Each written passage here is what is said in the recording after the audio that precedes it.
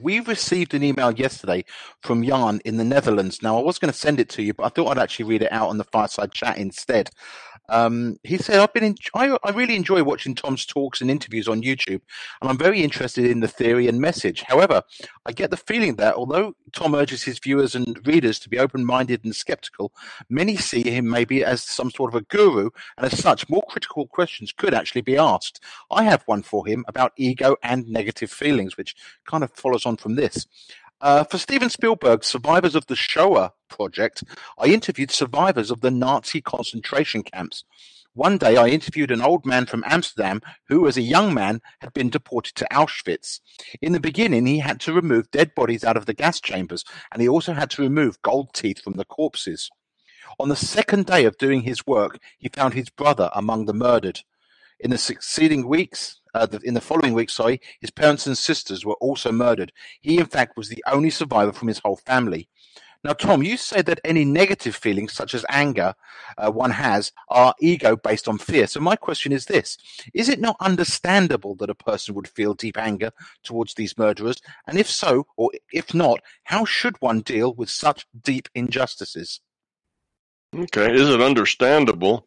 Well, sure, it's understandable. Is it understandable that people are full of fear and ego? Well, yes, they've just never grown out of it. It's understandable. So that part of the question, probably doesn't mean too much. We can understand why things are dysfunctional. That's very understandable. But and is it possible for somebody to go through an experience like that and not be negative about it, not be fearful about it? And the answer to that is yes. It is possible to go through that kind of an experience and not be negative or fearful because of it. But that's probably rare. Most people going through that experience would end up being terrified, bitter, and maybe damaged psychologically for a long time, because they start with fear and ego and belief, and that just builds from there. So though most people would probably come out of that psychologically damaged or very fearful, not everybody would. And for my exhibit A, I would say Viktor Frankl. It would be one of those people who did just the opposite. He also was in a concentration camp. He also had all of his family were murdered in such camps. His wife, his children were all killed. He himself was abused and tortured and had to, labor to the point of, not being able. And when you're not able, then you go to the chambers, to take a shower.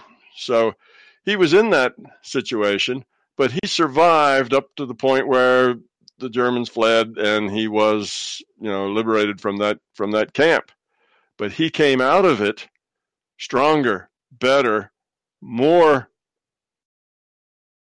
evolved than he went into it. He did not hold a grudge. He did not blame his captors. He could see that they were in the grips of of something as well. They were acting out roles, and he came out of it and invented a whole new psychological way of dealing with issues like this. I can't remember the name of his therapy. It had its own name, but you can Google Viktor Frankl. He wrote a book and described his experience, and from that he gained. He did not take the road to self-pity. He did not take the road to why me. He did not take the road that this is unfair. He did not take the road of I need to get back, get even. I need to go hide. I feel terrified. I can't feel safe now. I feel I've been abused so much and violated so much that I just can no longer feel safe. He didn't go to any of those places. He came out of it a stronger, better, more grown up, more caring individual than he went into it. And he had a very similar experience. So the answer is yes, you can have those kinds of experiences and grow up from them. But most people wouldn't, because they don't have enough courage, or they have too much fear and ego and belief themselves to overcome that kind of abuse. And is that understandable? It's perfectly understandable, yes. But it is what it is. All right, thank you, Tom. I'm going to go back to Titi because she has a related question that I'm glad she didn't get to ask now because she may be able to ask it in a different way based on what you've just been talking about. Hey, my question is about how far we can reach and grow up in a lifetime. Is it possible for an average person to get rid of fears and ego and start operating mostly from the being level in a lifetime? Or does that take like hundreds of lives? And I guess it's my scared ego host who asked this. Yeah. Yes, it is possible to grow up a lot. Our growth, like all growing up, I guess, it seems to be a very slow process from day to day, but it's not always at the same rate. Like take a child, take a newborn or a 2-year-old. They change who they are dramatically in 3 months? Just a couple of months. They're totally different people with a whole different worldview and a different reality that they live in.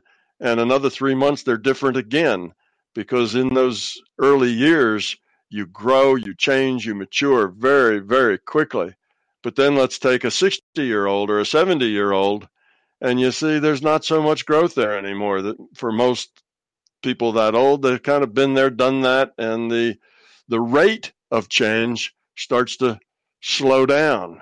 And we take people in the middle, let's say in their 20s and 30s, and yes, they're still growing and learning and becoming different, but not so much different. They're kind of honing and polishing the edges more than they are actually changing themselves or reinventing themselves. So change doesn't always happen at exactly the same rate.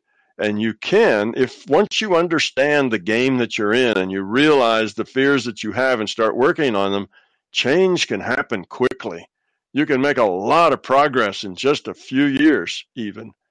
As long as you have no clue what's going on or what your purpose is or anything about it, it's not so likely that you're going to make much progress. That's why kind of helping people understand these basic things so they can start making more progress is an important thing for us to do. It's important that more people understand who they are, what they are, and what their mission is here, because then they will begin to grow up much more quickly than they would otherwise.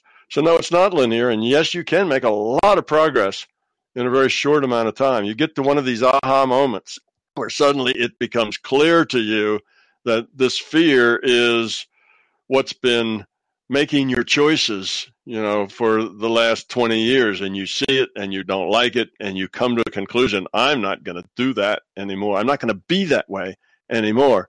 And sure enough, in 3 or 4 or 6 months, it's gone. It doesn't take long.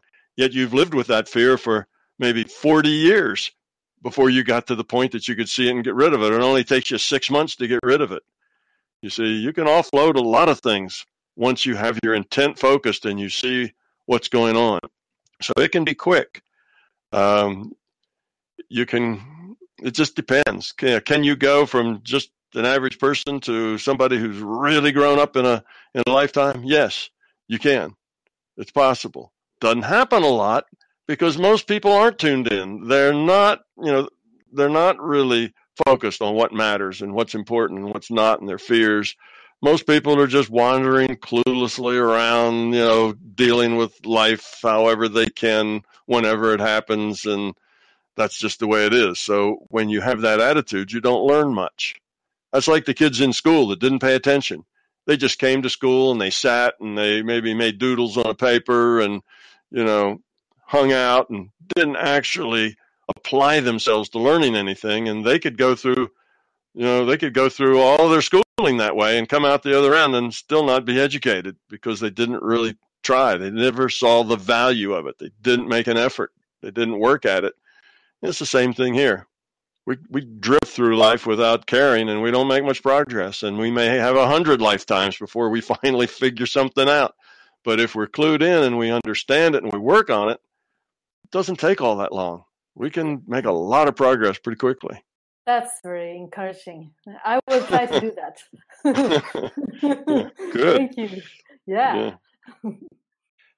Tom, sticking with the theme of fear, Torgayako on the fear of flying. Tom, I'm terribly afraid of flying. In spite of my fears, I've been traveling regularly by airplane for at least the last 15 years. Now, it has gotten better, but still, this fear is stopping me from going on more extensive travels around the world.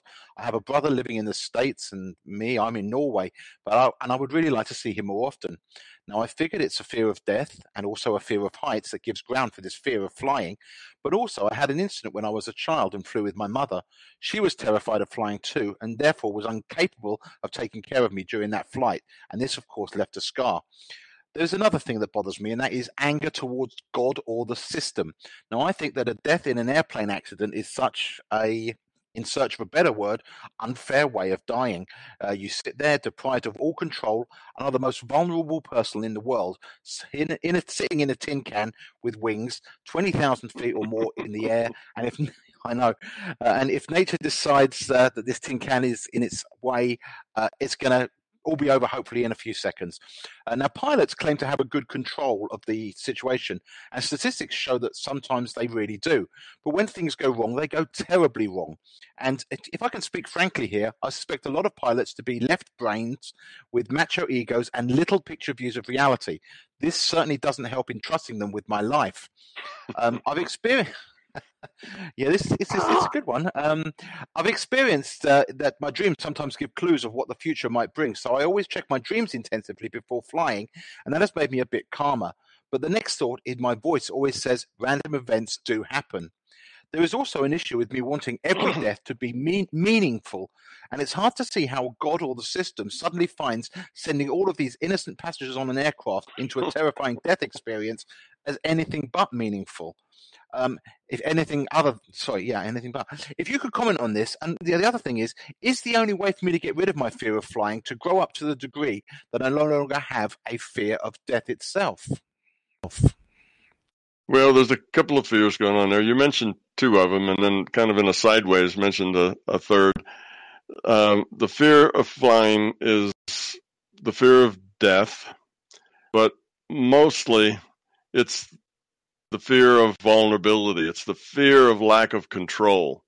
It's the fear that you have no control over what happens to you until after you land and get out of that airplane and get back down on the ground, and then you have some control. You can walk where you want to or whatever, but once you're in that airplane, you have no control over the situation. And if you fear not having control, then that's a problem. And I think that is probably more it than the other. It's a fear of not being in control. I suspect that this person feels that way whenever they're not in control. They probably would rather drive than sit in a car as a passenger, though they've probably sat in a car as a passenger enough times. It probably all started when Mom was terrified while he was in an airplane with her, and he learned, we look at our parents when we're young, and they're like gods to us. And if they get frightened, it must be scary. It must be awful. There's something really awful out there if our parents are afraid. So if you're a parent and you're afraid of water, like you can't swim and you're afraid of water, or you're afraid of an airplane or whatever you're afraid of, you can pass that fear on to your children, because anything a parent's afraid of is something to be afraid of if you're small and you depend on them. They can't help you because they're terrified too. So in any case, it is a fear, and the fear of not being in control, the fear of being vulnerable. You just have to outgrow it. It's a fear of death. You need to get to the point that, the probability that I'm not going to survive this air flight is 1 in, 50,000, 1 in 100,000, 1 in 200,000. It's not real high. And just look at the probability and say, okay, is that a good odds? Shall I take those odds? Is seeing my brother, worth 1 in 100,000 that I'm going to die on the airplane. And if you say, well, yeah, 1 in 100,000, gee, being killed in the car is only like 1 in 100. That's 1,000 times smaller than, driving in a car. Well, in a car, you're in control, but that doesn't help. If somebody just changes lane and run into you, you're really nothing you can do about that. But you don't think about those things, you see, because you feel confident then. So look at the statistics, find out, look up and see what the probability of is dying in an international flight, and you'll probably find it's not zero, but it's extremely low, maybe 1 in a million. And is that risk you're willing to take? Well, if you're rational, and you want to see your brother, you'd say, yeah, 1 in a million. That's a pretty good risk. I think I'll go for it. And then you have to have the idea that if I'm that 1 in a million that happens, well, that happens. That's the way the cookie crumbles. Stuff happens. And if my life's ended, well, then I'll start another one. Not exactly what I want, but not that big a deal. That means you get over this big thing about death being such a big deal. It's not a big deal. It's just another chapter in a very long book. It's not a big deal. And if that's what happens, then that's what happens. Take the risk. But if you can't do that, and you just do that in your intellect, then you're still going to be white-knuckled when you get on the plane, because it's all up in your head. You're convincing yourself, yeah, the risk is low, and yeah, it doesn't really matter anyway. Just start on another one someplace, and that'll be interesting. I wonder where I'll be next. Could be fun. Could be more fun than this one. If you just have that kind of attitude, then you'll do fine. But if the fear's still there, you'll know it. You can't trick yourself. You have to actually change yourself. Tricks won't work. They may work for a little while, like, I check my dreams before I go. Well, that's just a little trick that you've made for yourself, and then you have a dream of, lambs jumping over a fence, and now everything's okay. But pretty soon you'll wonder, well, if it was going to happen, I wonder if I'd really get it in my dream. Well, maybe I wouldn't. And now your trick won't work anymore. So you have to change. You have to see reality from a big picture, where death is not that big a deal. It's not that important.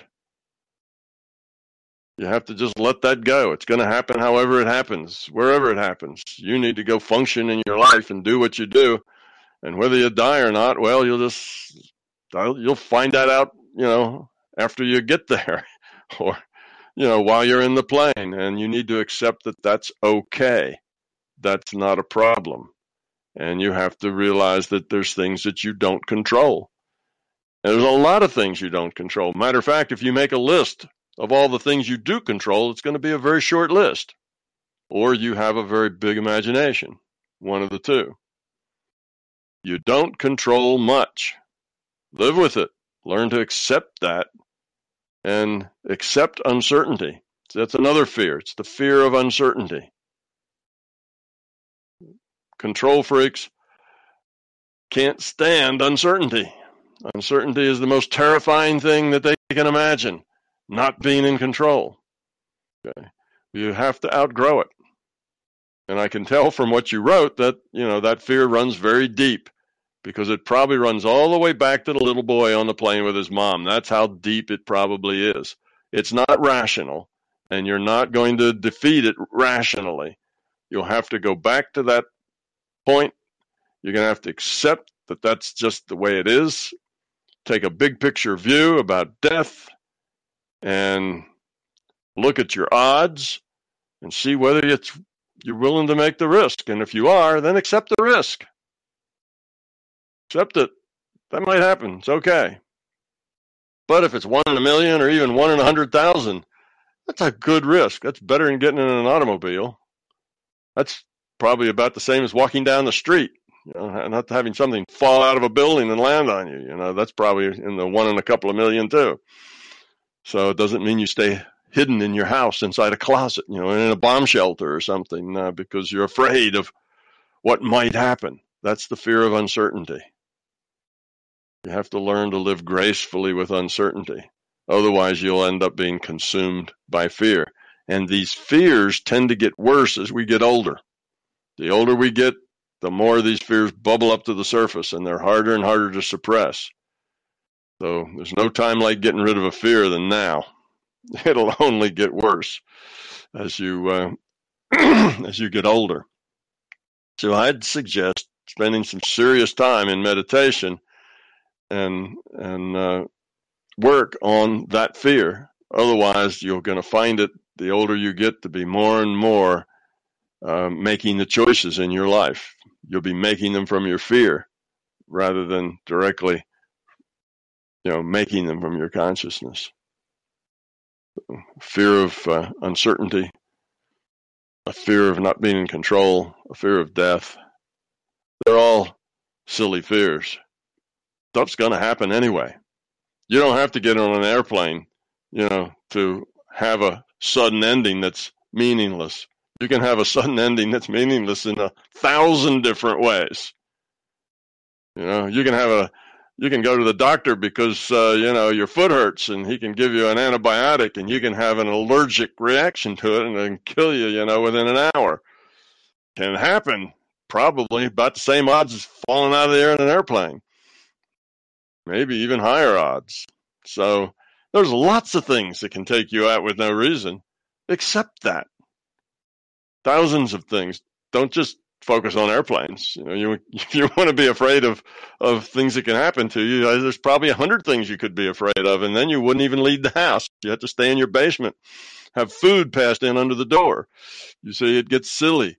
You need to just accept it. Go on with your life. Don't let the fear make your choices. And it's an important thing to do. Like I say, it'll just get worse the older you get. Well, now, Tom, you're going to have people afraid to go to the doctors with a pain in their foot.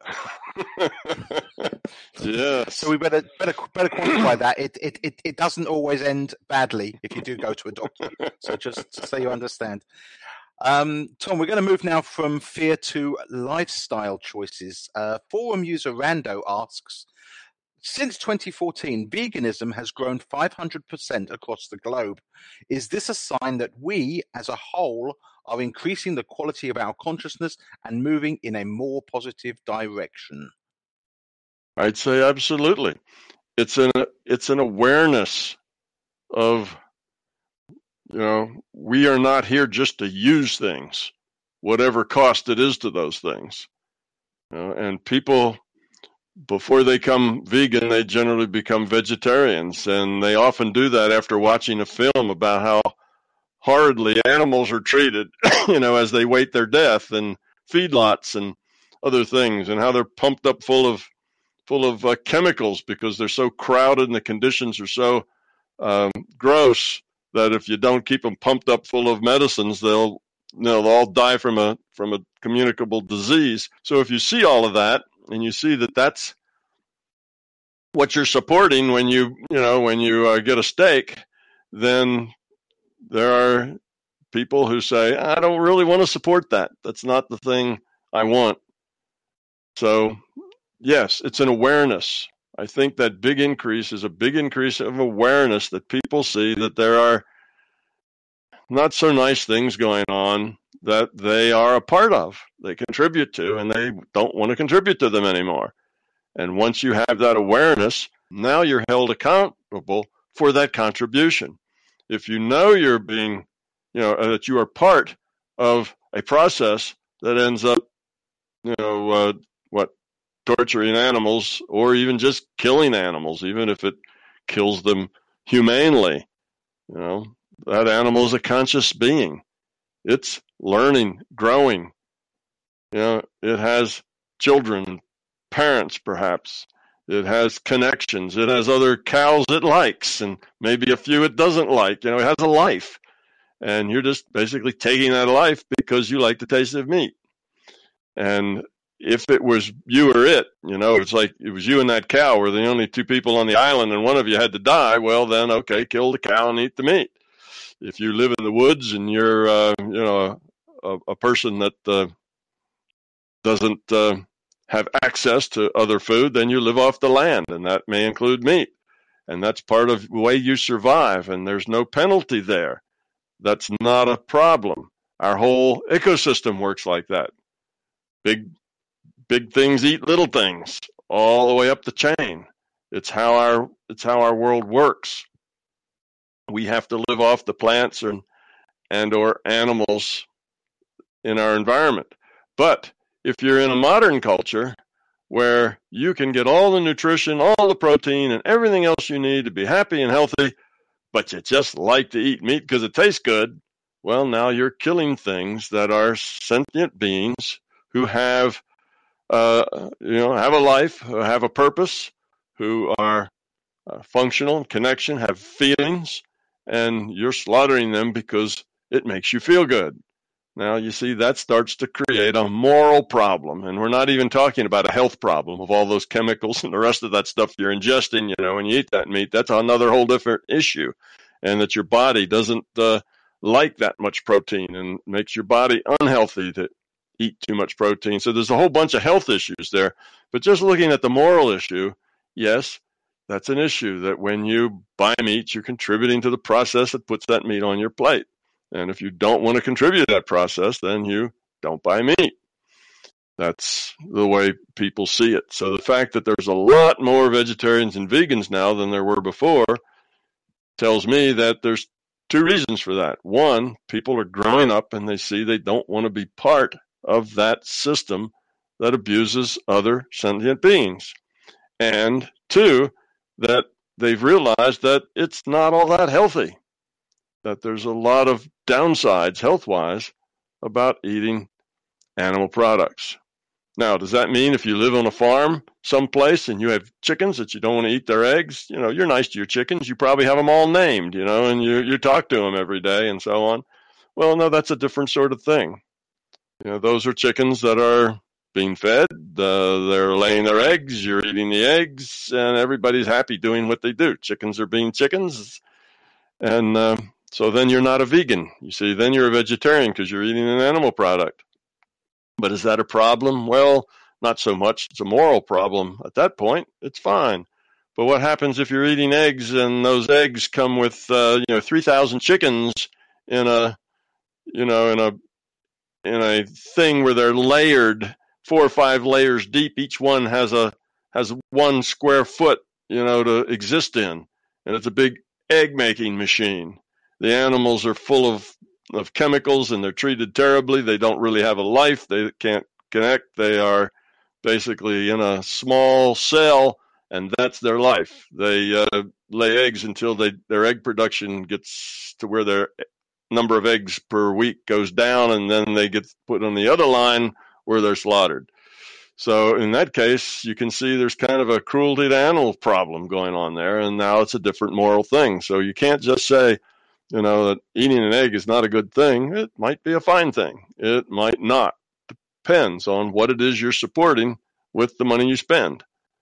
So that's a issue that people need to deal with. So yes, I think it's a good sign that people are just becoming more aware that there are moral and health issues with the way we treat animals, the way we keep them, the way we feed them. We make them eat things that they weren't designed to eat, makes them sick. So then we give them medicine to keep them well until we can slaughter them. It's not a very nice way to treat our fellow critters. So yes, it is a moral and a health issue. And the fact that it's growing says that more people are aware of it. Good for us. Growing up some. It is. It is good news that people are becoming more aware and of the environment. But it also seems to be, Tom, that at the same time, I mean, we talked about the sexual harassment earlier, but everything. There used to be, people talk about the good old days. I don't think there ever was good old days. There used to be a cover story and lies told.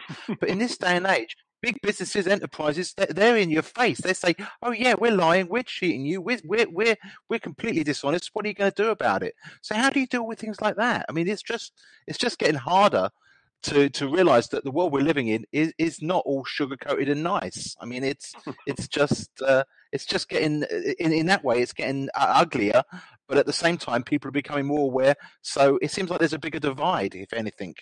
No, those two things go together, Keith. As you become more aware, you become more aware of the bad stuff, as well as you become more aware of your accessibility to the good stuff. Becoming aware just means you're more aware of things. People, if we go back, in those good old days, we'll find that people were just as abused and mistreated and used as they are today. Matter of fact, worse probably than they are today. And yes, there's a lot of lying, cheating, and stealing going on, no doubt, but so has there always been a lot of lying, cheating, and stealing going on. It's just that it's because of our mass culture and our mass marketing and our mass communications, we can see that lying and cheating on a mass scale where it used to be just local. And that doesn't mean that it's gotten a lot worse. It just means that it leaves a bigger footprint in mass and not just locally. Probably locally, it's gotten a lot better. So in any case, awareness is awareness of all those things. So we have become more aware of the greed and the self-centeredness and the ego and dysfunction in our culture.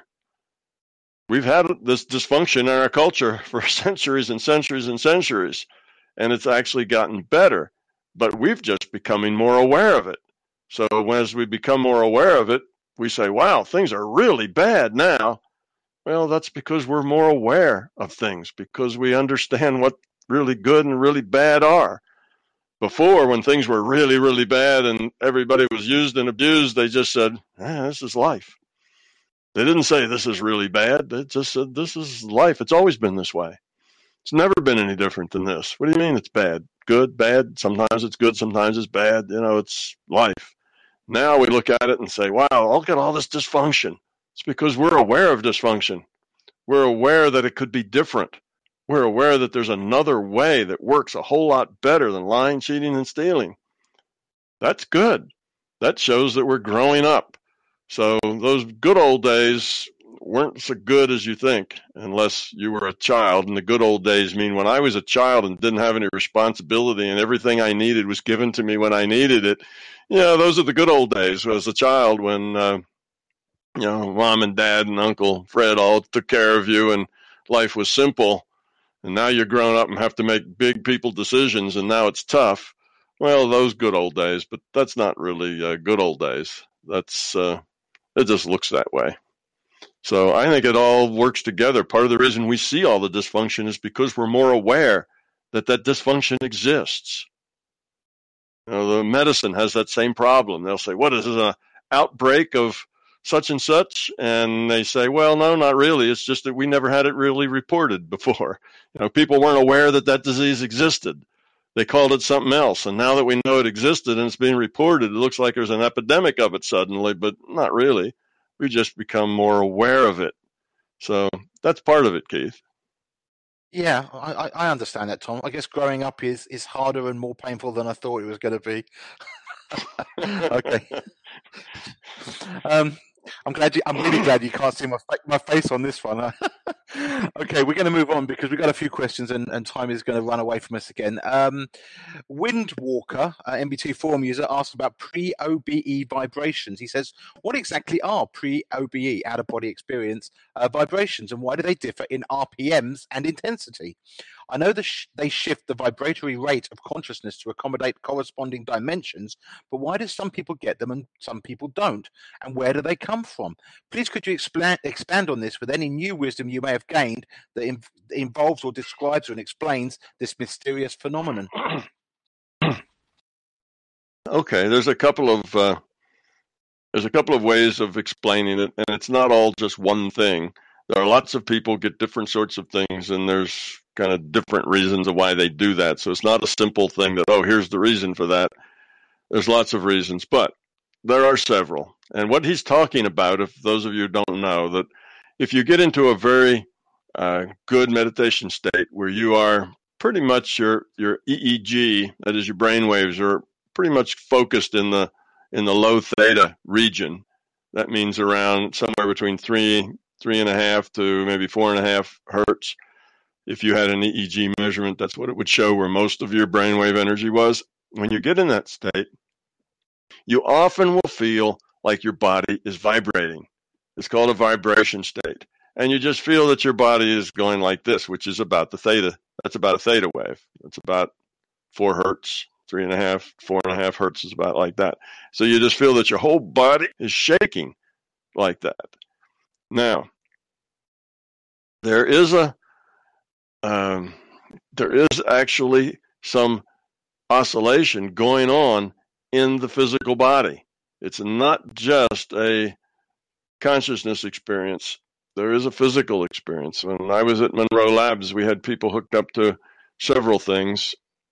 EEG was one. Another was a galvanic skin response, which just looks at the resistance of your skin to electrical current. And that meter on that galvanic skin response, GSR, when people would get in a state, that meter would sit there and vibrate.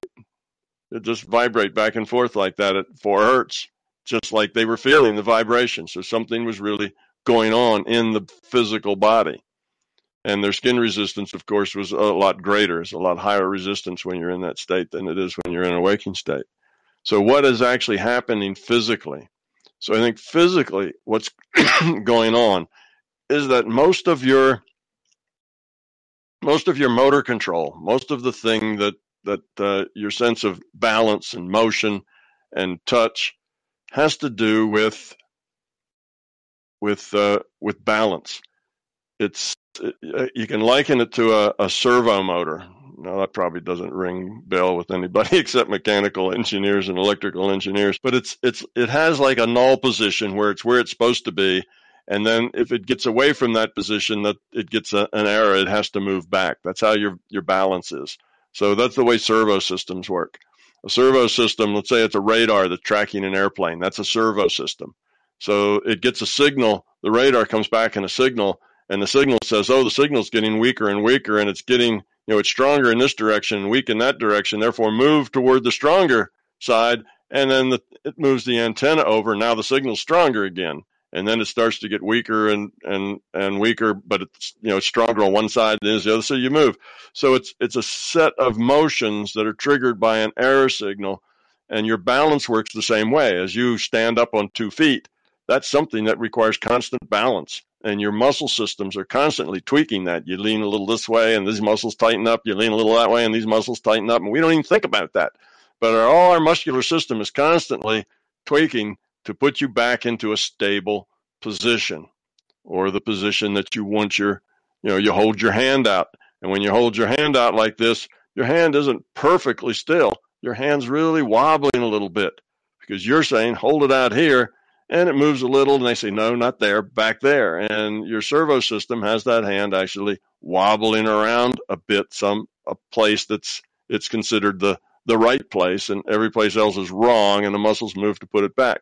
When you let go of the physical reality, you're in this theta state, you're no longer in touch with the physical reality. When you're no longer in touch with the physical reality, all of these little servo motors, if you will, all these little things that are trying to stay in balance, don't have any input anymore. Your eyes are shut, they don't get any sight, you don't hear anything because you're now out of this reality. You've let go of all your sensory input. You're no longer getting sensory input. You don't hear anything, you don't see anything, you don't feel anything, you don't realize you're lying in a bed. You're just consciousness now. Well, when you start to let go of your physical input, these little servo motors don't know what to do. They're not getting any error messages. They don't know where balance is. They don't know where they're supposed to be because you're not getting any corrections, because your input data has just disappeared. So what happens if you have a radar system and there is no signal at all? There is no error signal. What does it do? Well, it just, what they call dithers around. It just starts to dither and look this way and that way, and no signal there, no signal there, no signal there. So it just kind of wobbles and dithers around trying to find a signal. It says, nope, nothing there, go the other way. Nothing there, go the other way. And that's what I think is this vibration. That turns out to vibrate your system, and it just depends on how your system's engineered. It tends to vibrate down around, anywhere from 1 or 2 hertz. Sometimes it's slow, sometimes it's fast, but in and around 4, 5 hertz, 6 hertz, you just start feeling this vibration going on in your system. So that is perhaps, now this is just me making this up, right? I haven't done any big research project to say that this is really the source of it. I'm just saying that we have a body that is disconnected, and people get this pulsation state. Another word to call it, they get the pulsation state as soon as they disconnect from their sensory data. And I've actually seen it physically on a GSR device. So I know the body is actually pulsating in some of its attributes, like, the galvanic skin response actually pulsates. So that's what I think it probably is. When you disconnect, your body doesn't know what it's supposed to do next because it doesn't have its input, and therefore it just wobbles about. And that's how you get this frequency. Now, that's the physical part of it, but there's a non-physical part of it. Once you feel this vibration state, that's a signpost that you are in a point consciousness state, let's say, or you're getting close to that. Maybe you're not in it yet, but you're getting close to that. You've let go of your sense data, and you start to feel it, and that becomes, oh, that's nice, that's good, because now I'm in a real good altered state now, because I can feel that shaking going on. Sometimes if you're fearful, that shaking will get stronger and stronger and violent, and now you feel like you're a flag being whipped in a hurricane or something, and then it gets terrifying, and then you wake up and jump out of it. Or you may feel it as electrical shock. You may hear it as sound.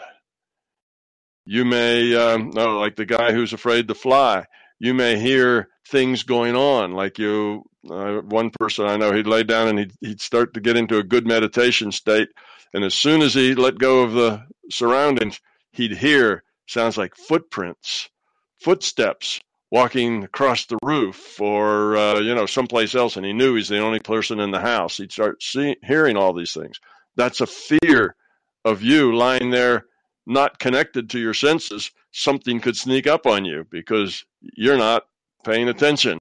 So if that's a fear, then you will start hearing things sneaking up on you, because you will create what you fear in your mind. So it could be all sorts of things. If you think this letting go of your reality is scary, the pulsations can get very wild and very violent. The thing to do is just relax and ride them. Just let them be. Be at one with them. Be elastic.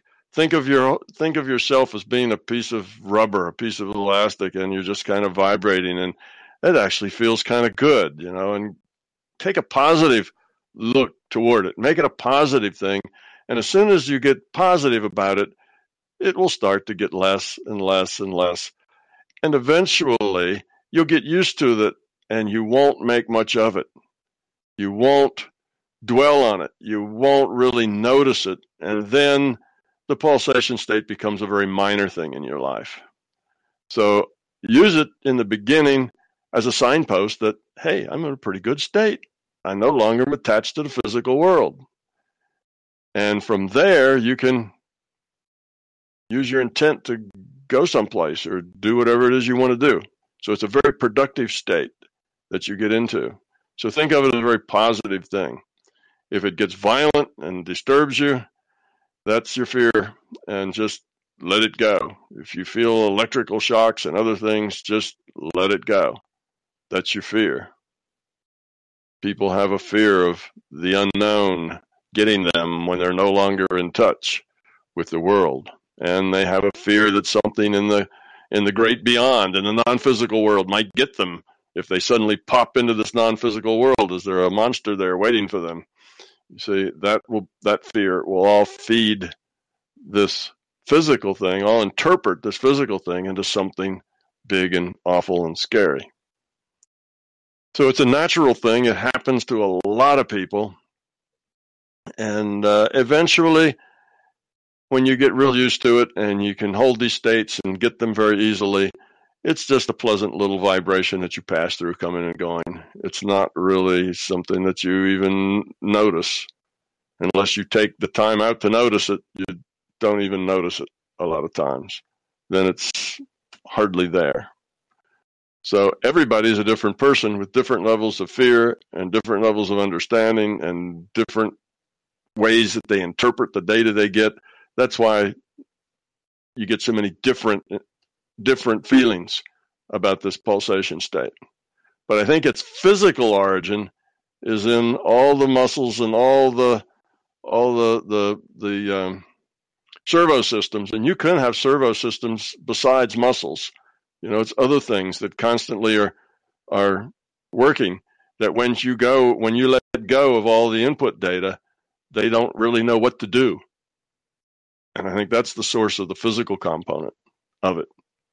But then we interpret that and make it a non-physical component of it, which then represents our fears. So I would say, look at it as a signpost that says you're getting a real good meditation state. And that's a good thing. I hope that helps. I'm sure it does, Tom. I have a question here. I want to read out Huda's question. Huda was going to join us today, but unfortunately they haven't. So I'm going to read out the question. I'm going to apologize to Huda in advance because time is running short, so I'm not going to be able to also read out the little story that they put with the question. So apologize about that. If we get to it in the future, then we'll try and get that covered. But so the question is this, Tom. Can you talk a bit more about self-love? I'm learning that giving to others isn't martyrdom or unhealthy self-sacrifice.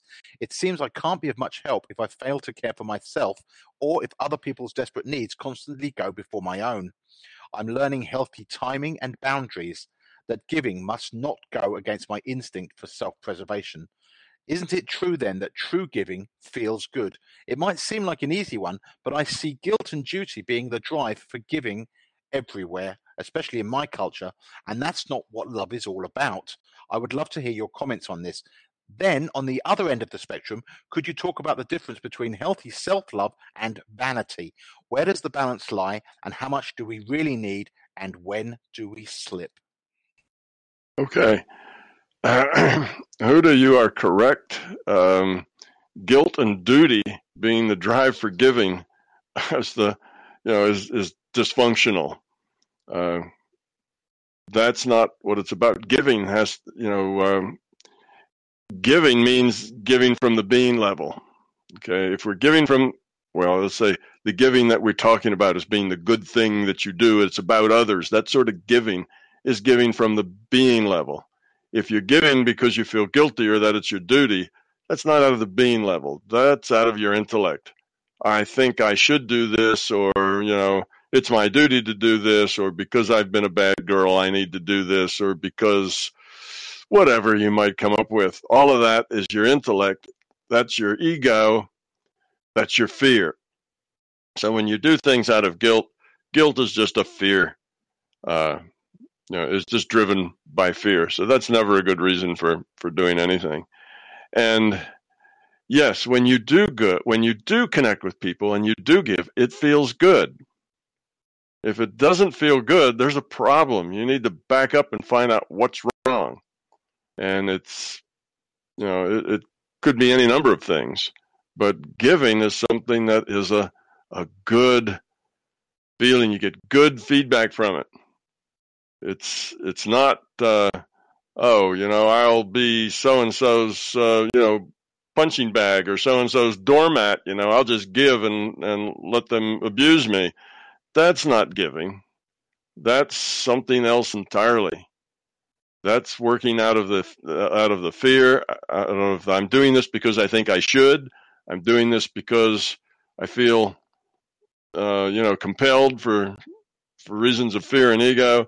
Those are never good things, and that's not what we're talking about when we say that you need to give. We're talking about from the being level, just because you want to, because you care, not because you're trying to get a result, not because you're making up for something else, not because it's required of you or part of your duty. It's because you want to, and it's not that you want to because you think you should.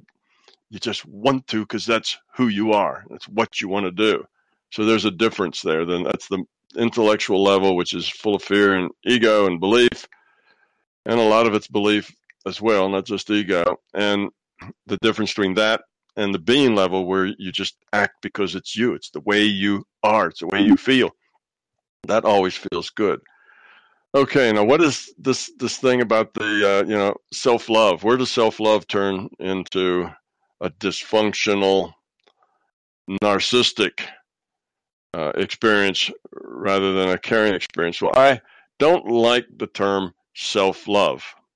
I know what people mean by that, but if it's self-love, there's a problem there. I define love as about other. So what is self-love? See, that becomes an oxymoron. It doesn't make any sense. It doesn't compute.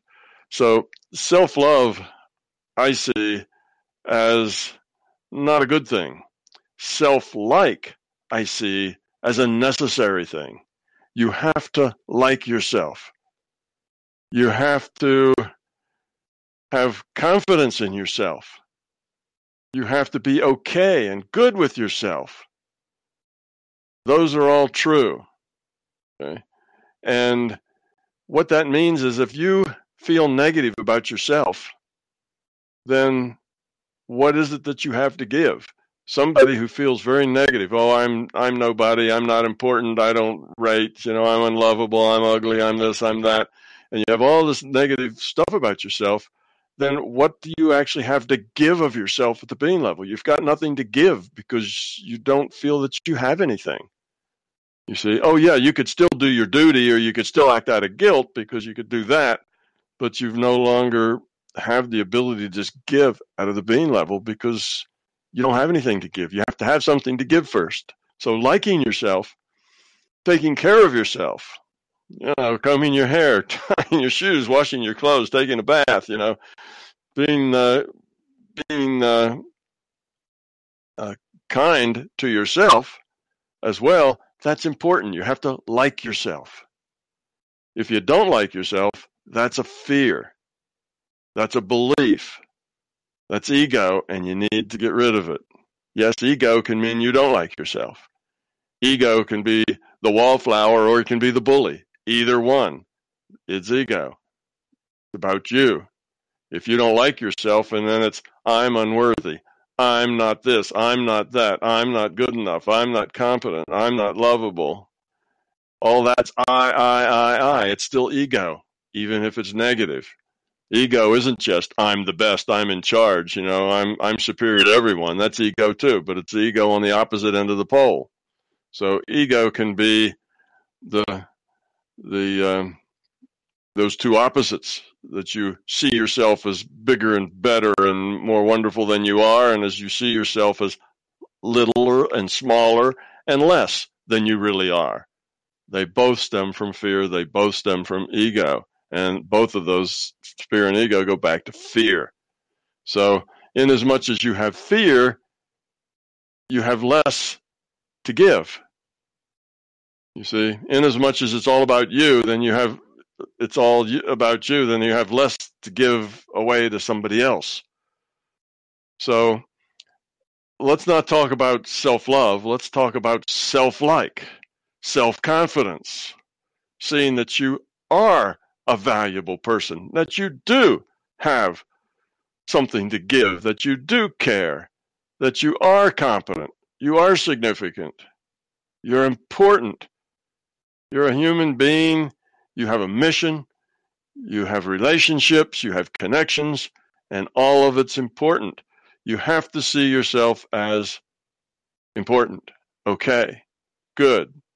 Now, not more important than somebody else. No, now that's ego. But you just accept yourself. You are as you are, and that's good. It's who I am. Now, I can give part of that. That's called love. So, when do we go from liking ourselves too much to narcissism? Well, narcissism is actually loving yourself. I'm so wonderful. You see, when you think that you're so wonderful and that you're so much better than other people, and if people would just listen to you, everything would be fine. If people take my advice and do the things I tell them to do, boy, the world would be a great place because I know what's best for everyone. That's narcissism. You live in a universe that you are at its center. You're the center of your universe. Everything else revolves about you. Everything's about you. Everything you hear, everything you see, every comment that's made, it's always about you. What that means, how that affects you. So that's the thing that we're talking about here, Huda. We're talking about growing up, giving from the being level, not from the guilt, not from the intellectual ego belief. I believe I should play this role, therefore I'll do these things and I'll serve these people because that's my position. That's not love. That's comes right out of the intellect. It's what you think you should be, how you think you should be. You just be authentic. Be yourself. That's who you should be. Authentically you. Not a role, not an image. You should just be you.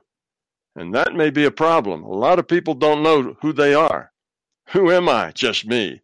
Because, I define myself in terms of, I work here. I have this kind of, I'm a physicist, or I'm a nurse, or I'm a doctor, or I'm a construction worker.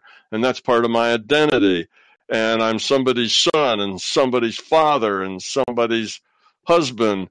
And we define ourselves in terms of all of that. So we don't really know who we are at all.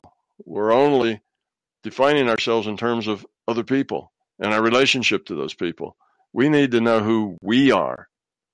We need to be authentic. And then we need to express ourselves authentically. And then we need to look and see what's the feedback on that. When I'm just authentic in who I am, how does that work? My relationships get better or worse? And if they get better, be more of that authentic. If they get worse, you can say, well, that's how I am, but it's not working too well. Maybe I need to change. Where's that coming from? And then that's feedback. And from the feedback, we grow. Now you can have a new authentic self that's different than the old authentic self and see how that works. This is called growth. This is how we grow up. First, we have to be ourselves and be authentic. Then we have to look at the feedback, and then we have to make changes accordingly. It's a long process, and we can make errors in that process. But eventually, it'll all settle out, and we'll figure it out, and life will be good. So be yourself, and in that way, be true to yourself. Don't work an image. Don't work being who you think you ought to be.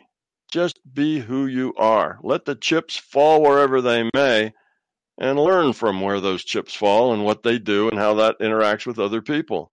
Are you a part of your and other people's solution, or are you part of their problem? Try to become more of the solution and less of the problem. Change who you are. Now try it again. Be authentic. See where the chips fall. Make an adjustment. That's called growing up. Okay, so that's the thing. And you can't have anything to give if you don't give yourself any value. So you have to like yourself. And if you don't like yourself, that's a fear. That's ego. You need to find that fear and get rid of it. And when you do, you'll find that you're actually pretty good. You're a person. You're important. You have connections. Go feed those connections. Make them vibrant and full of life. See? So that's the deal. Don't get bound up in image and what other people expect of you and that sort of thing. Just be who you are. See how that works. Don't do things out of duty. Well, I mean, you have duties. Let's say you have to take care of your children. Well, that's a duty. You can't just say, well, I don't feel like taking care of them this week. I'm going to take a vacation, come back home, see if they're still alive. That's not true. You have responsibility.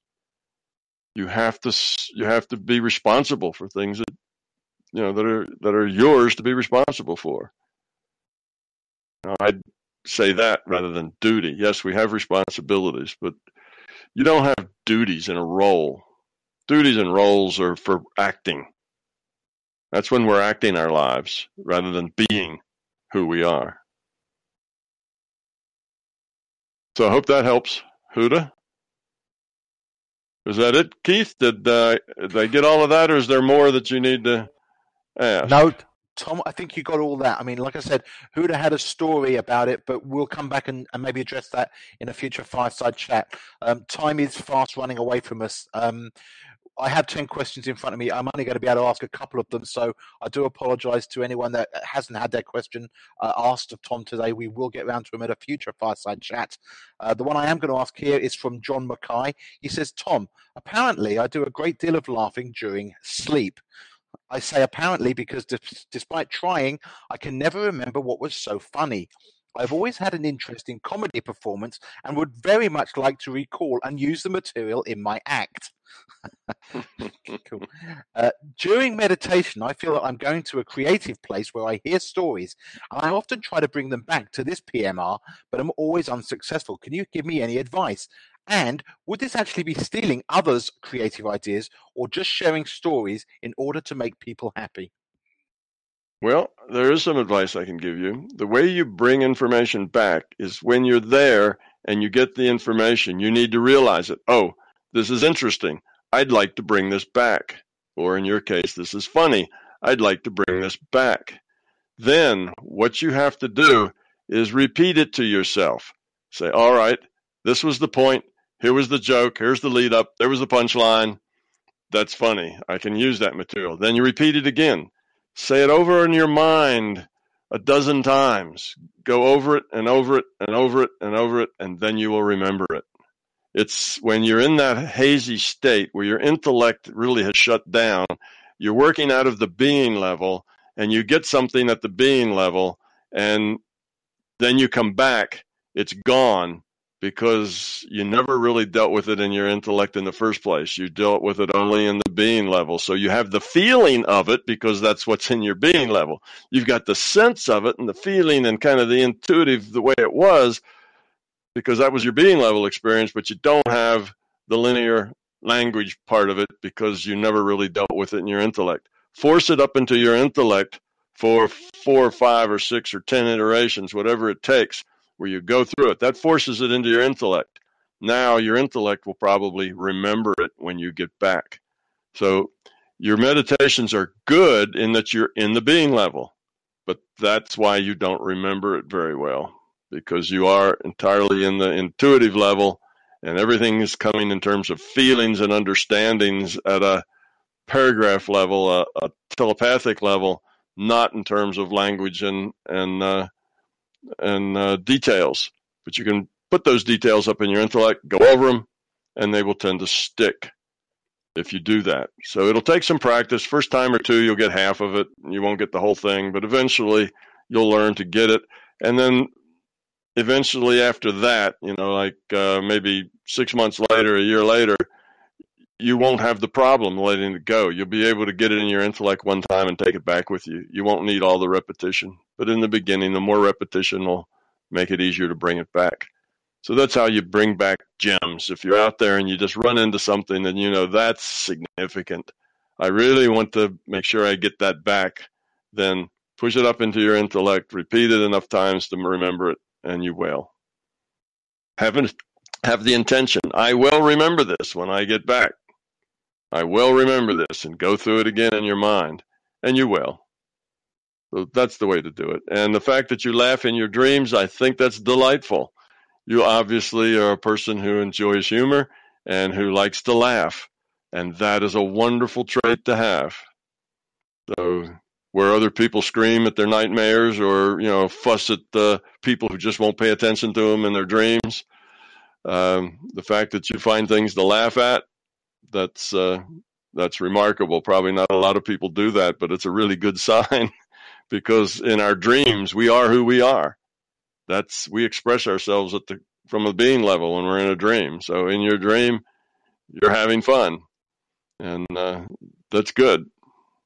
Thank you, Tom. Final question of the day goes to Nessie.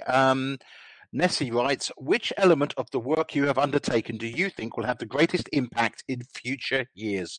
The push towards the realization that this is a VR, or the huge amount of information you have made available to those of us at the cold face, so to speak? Has your work been two-pronged, or are there other elements at play? Also, are there plans in place for others like yourself to keep pushing the momentum with quality guidance in this PMR in the decades to come? Well, that last one's above my pay grade. I won't comment on that one. But the others, I think it's all part of the same thing. You know, the virtual reality thing that I hope will eventually take this idea that we are a subset of something that is larger and more significant and more fundamental than this physical. We're a subset of consciousness, and that consciousness is the creator, if you will. Consciousness is the thing that's fundamental, and we're in this virtual reality, like all virtual realities, in order to play a game, and there's ways to win and ways to lose. We're here for a purpose, for a reason, and we have a mission while we're here, and that is to grow up and become love. So if that became widely understood, then you'd have a whole lot more people who were serious about growing up. And like we said earlier, if you're serious about growing up, you can grow up a whole lot faster. So suddenly people would be growing up more, you know, in a month than they had over the last 5 or 10 lifetimes, because they are focused on it. They understand it. They want to do it. It's part of their intent. That would be a big change. But I see it all together. So that's just the VR side of it, is a way to help people see that picture, because it's a rational picture. It's a logical picture. It's a scientific picture. And in our culture, that makes it a lot more compelling than if it's a belief picture. If it's a non-rational picture. If it's just an intuitive picture, it's not nearly as credible. So that's important for that reason. But that's only important because of all the other stuff, which means you come to the conclusion that we are here for a purpose, and that the purpose is to become love.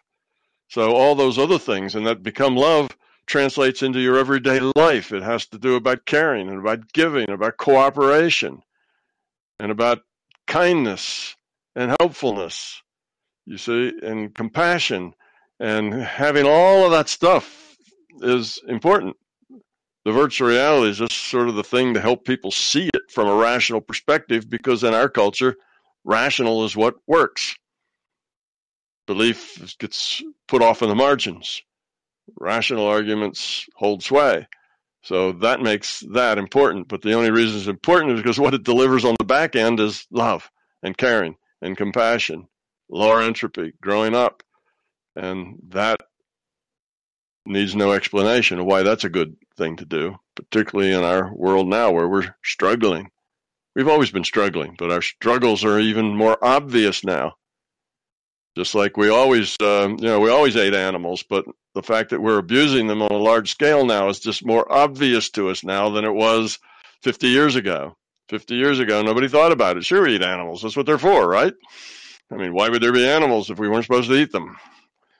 Now we have a little bigger attitude in that animals are conscious beings just like we are. They have limitations, and we have limitations. Our limitations are different than animals, but they're still here and functioning and have a life. And so you grow up with these understandings, and that's what it's all about.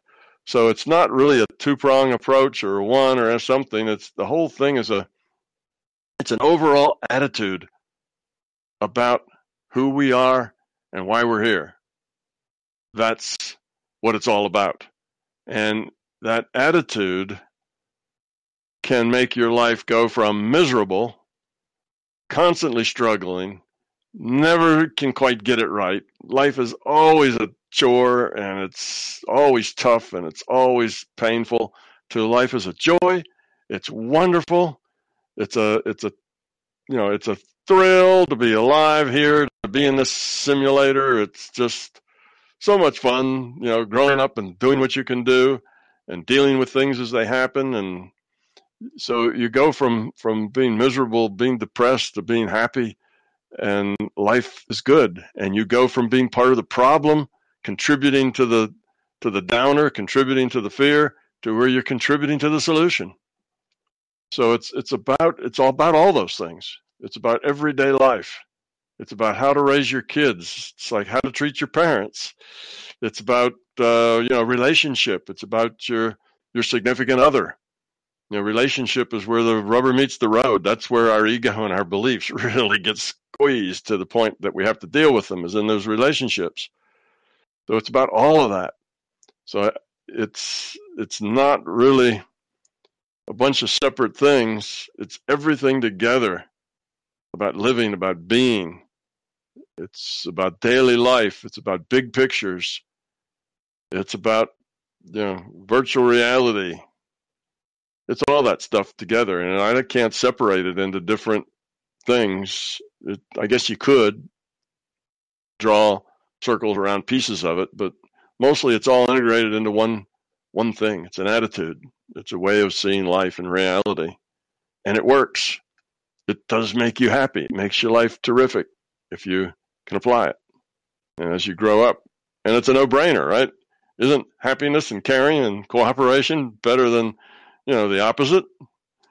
It doesn't seem like it should be a hard sell. So, we done, Keith? That is it, Tom. Yes, we are. Another Fireside Chat becomes a part of the actualized database. As always, I want to thank everyone who joined us today. Thank you to Oliver, as always, for hosting, and Justin for recording, and the wonderful job you do on the editing. On a side note, now, Justin, you may want to edit this out. I don't know. Justin is a fantastic artist. We have just purchased a piece of a print of one of his works. So if you're interested out there, you should visit his website, justinsnodgrass.com. Thank you, Tom, as always. Thank you out there for watching.